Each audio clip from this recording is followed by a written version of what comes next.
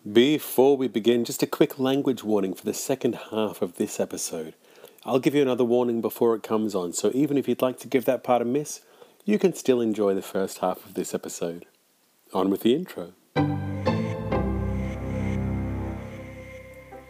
Hello, welcome to episode 10 of All Songs Are Love Songs, in which I, Rowan, do my best to convince you, and our resident judge Erica, that all songs ever written qualify as love songs. In each episode, guests bring songs as evidence to prove me wrong. In this episode, Matt Eastwood is back. Gibberish, really. I don't see there's any connotation how it could be a love song. And first-time guest, Randy Holland. Hanging out on love seats, eating grapes with the Vikings. That's all coming up in this episode, so let's step back into the courtroom. All songs, all songs, love songs. Yes, I am ready. I am rational. All right.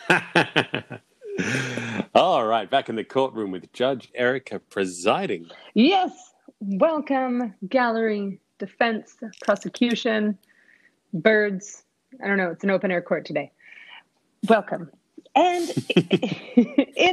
for the prosecution today, we have Randy, a new challenger. Randy, how are you today? Great, thank you. How are you? Oh, I'm fantastic, thank you.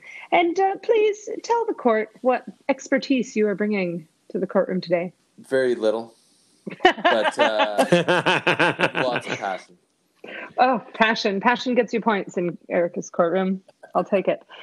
And Randy, what song have you brought for judgment today? I have chosen the Immigrant Song by Led Zeppelin.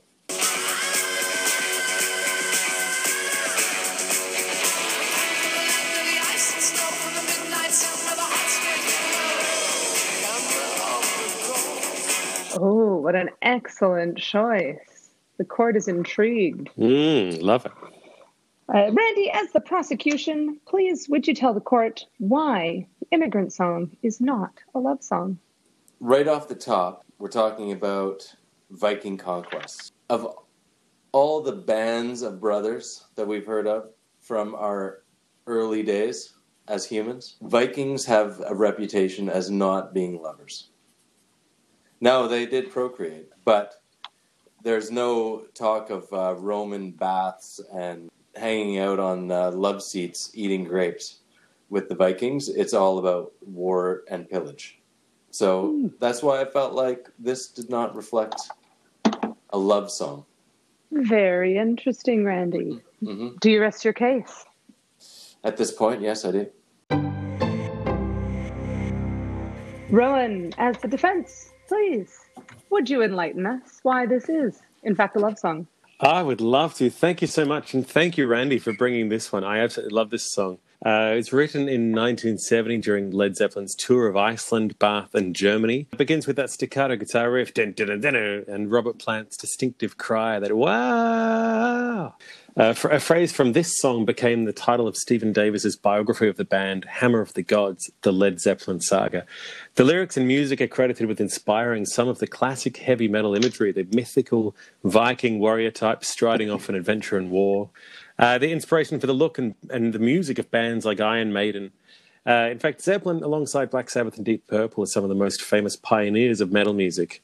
Leading the way for Alice Cooper, Kiss, Aerosmith, Van Halen, which sort of morphed into glam metal of the 80s with Bon Jovi and Motley Crue. This is not about this song. This is just a bit of background in case there are people who are not familiar with the song or the band. Just a quick note, Immigrant Song is not about the kind of immigrant that Judge Erica is applying to become in Australia, nor the sort that we often hear of in the news these days. According to its composers, and also plain in the lyrics, they're talking more of the Marco Polo or Viking adventure style immigrant. So let's talk about this song. This song appears in the movie School of Rock.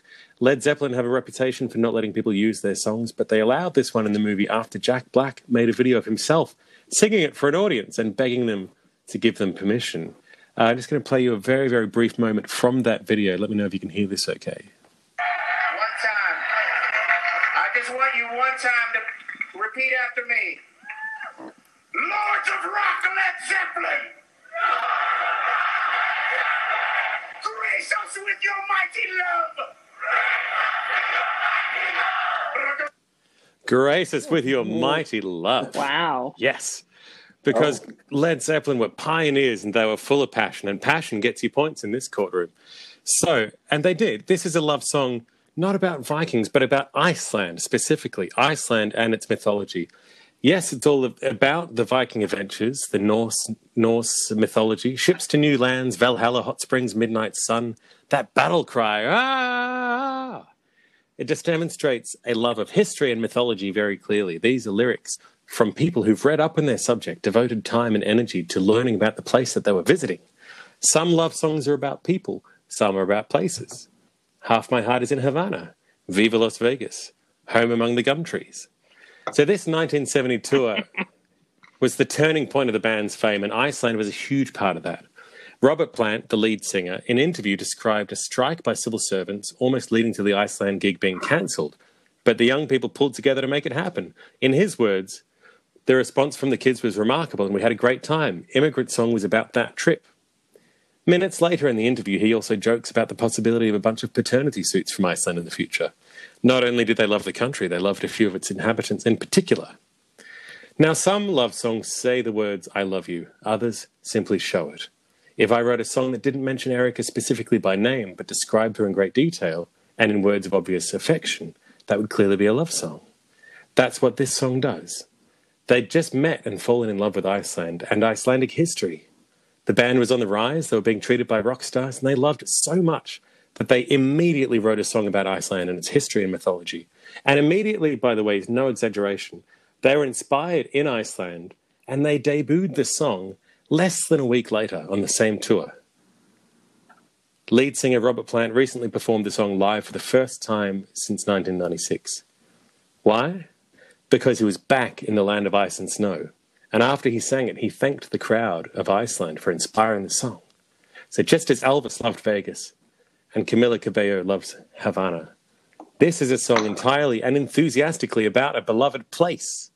No gum trees, instead, this is the land of ice and snow.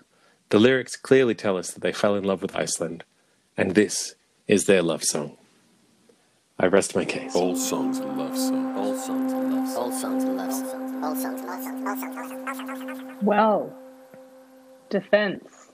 That was quite the argument. I did get lost somewhere around Norse mythology and started picturing the Icelandic elves, but I think that I found my way back to your point in the end. Randy, as the prosecution, you are now entitled to 30 seconds of rebuttal time. Would you like to use that now? Yes, please. Now, their appreciation for the land of ice and snow may be one thing, but the Vikings came from lands far away and did not come with love in their hearts. They came with death and destruction, and they came to conquer and pillage, not grow some fantastical Norse mythology of enjoyment for the people of Iceland. Now, they may have been inspired by these fjords and the idea of heating the house from the ground steam that Iceland presents, but they were not interested in creating communities and growing the wealth of Iceland. They were interested in taking it away, along with all the babies that were born in Iceland after Robert Plant visited as well. So it may be something of a stretch for you to feel like there was love in the hearts of Iceland upon the Vikings' arrival, but I don't see it. I rest my case. Thank you very much, Randy and Rowan. Gallery, these have been very many powerful arguments here today. Randy, I am inspired by your feelings that the Vikings' intentions were not good and were not love-based or romantic.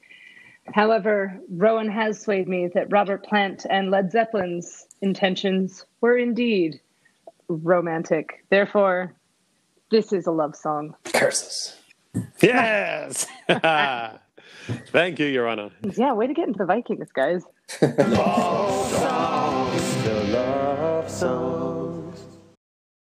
Looks like Gods of Rock Led Zeppelin graced more than just the movies with their mighty love. Before we move on to our second challenge, a quick reminder that the song we're about to discuss is filled with curse words and expletives. Excluding anything racist or homophobic, basically the rest are in there. If that's not for you, I'll give you a brief and clean recap on the next episode. Otherwise, foul language is imminent as we dive right into challenge number 2. All right. I'm good. All right. We are back in the courtroom with another challenge with Judge Erica presiding. Yes, hello, welcome. Gallery, defense, prosecution, welcome to the court. And today, returning as our prosecution, we have Matt Eastwood. Matt, how are you feeling today? Not too bad. How are you, Your Honour? I'm excellent. Thank you for asking. Thanks. And sorry, my dog's just started crying next to me. Ah, hey dog. Go lie down. Good boy. Go on. Go. And what song have you brought to argue today? Well, this one might need a little disclaimer at the start, but it's Family Reunion by Blink-182.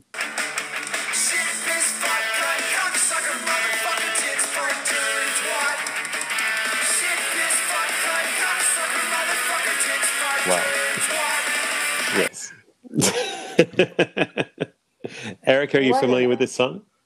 Oh, I live for Blink-182. Excellent. Blink-182 and the Bloodhound Gang are my boys. Nice.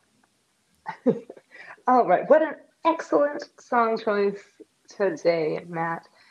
As the prosecution, I would invite you to begin. Please tell the court why this is not a love song.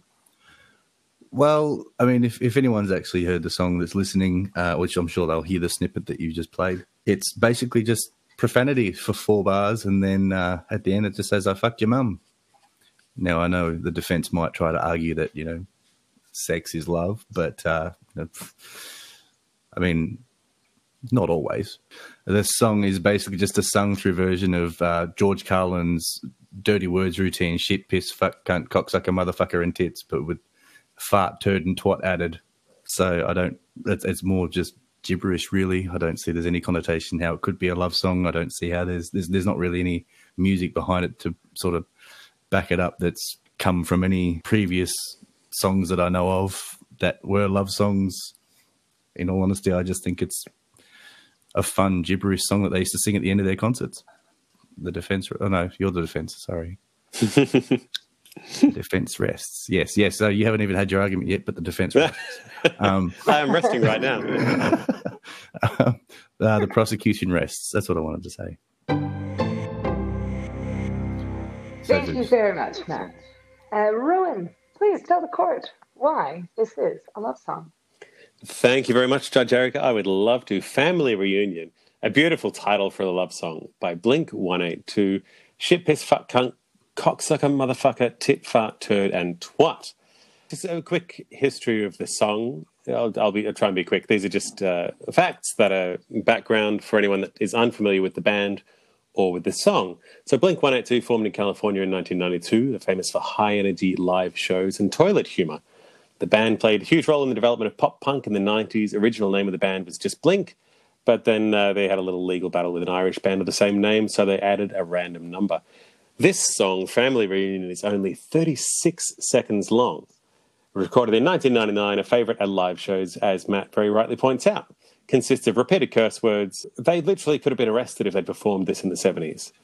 At surface level, it appears random and made up, just to be provocative, as the prosecution had said. He called it just profanity, gibberish, which actually dismisses the truth, which is much, much deeper.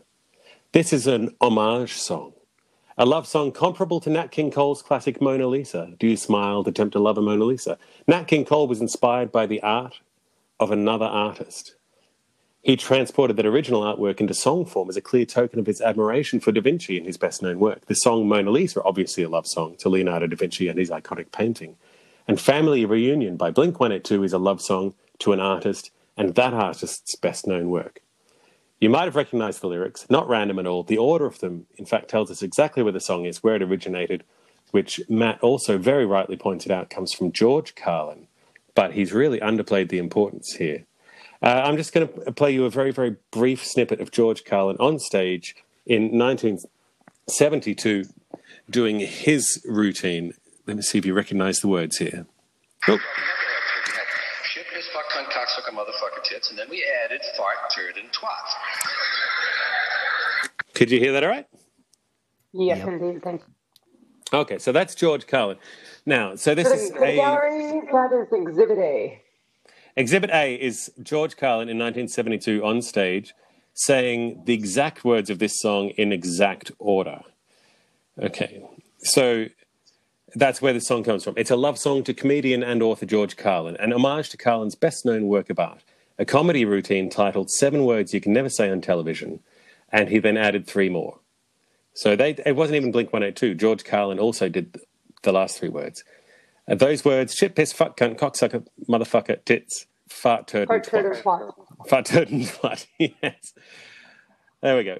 Blink-182 used the exact same words in the exact same order for the lyrics of this homage, even including what Carlin called the 3 auxiliary words to fill out the song's rhythm, and the occasional Blink-style flourish endings such as, I fucked your mom. Blink-182 are no strangers to comedy. They know exactly what they're doing here. They appeared on Mad TV in a 2001 comedy sketch called Leave It to Blink-182. They know all about comedy. George Carlin is a legend of the performing arts and is often cited as an influence and inspiration to performers in stand-up comedy and acting. His routine, as the title suggests, is a hilarious dissection of the censorship of public broadcasting and discourse in the United States. And when George Carlin started doing his routine in 1972, he was at the forefront of pushing against censorship, fighting for freedom of expression, the ability to use those words in public. He was even arrested for performing his routine. His monologue, containing and focusing on the words that make up this Blink-182 song, was played on the radio and then subsequently became the subject of a legal battle that went all the way to the Supreme Court. They didn't know then that it was going to come all the way to the court of Judge Erica. But at that time, it was regarding standards of decency in broadcasting. So what better reason for Blink-182, with their fame for profanity and toilet humour, what better reason for them to adore Carlin and wish to both emulate and elevate his famous routine, setting it to music and bringing it to a whole new generation? Their toilet humour and crass lyrics are only possible because of people like George Carlin, pushing against the establishment for the right to speak freely. So Blink-182 is only possible thanks to George Carlin and others like him. In gratitude and admiration for his contribution, Blink allowed George's 7 dirty words routine to transcend stand-up comedy, reach a new adoring generation of free spirits through song, making this 36-second ditty a clear homage and definite love song. I rest my case. All songs are love songs. All songs are love songs. All songs. Wow. Can I marry your brain?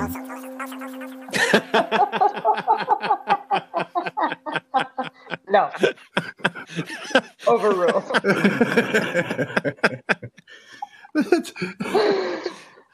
Matt, as a prosecution, you are now entitled to 30 seconds of rebuttal. Would you care to use that now? Yes, I will use my 30 seconds to agree with Rowan's homage to George Carlin. First. But you know, I honestly thought you were going to go down the "I fucked your mum" path, and I thought, well, that's not love. I've said that to my stepsons when they said, "What'd you do last night, your mum?" So I agree.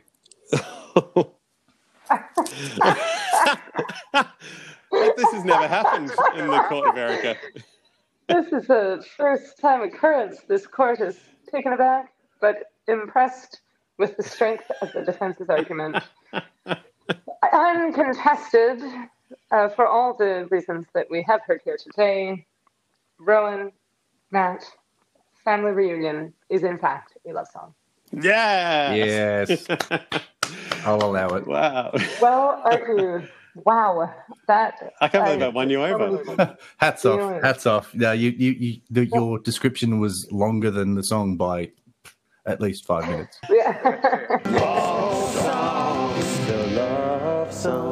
Well, I think I've made some decent arguments on previous episodes, but never before have we had the prosecution fully change their position.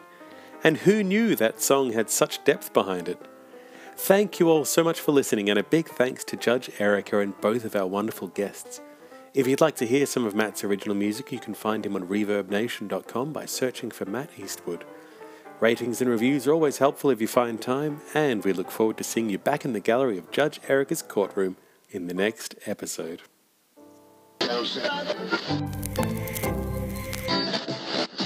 All songs, all songs. Love songs. The love songs.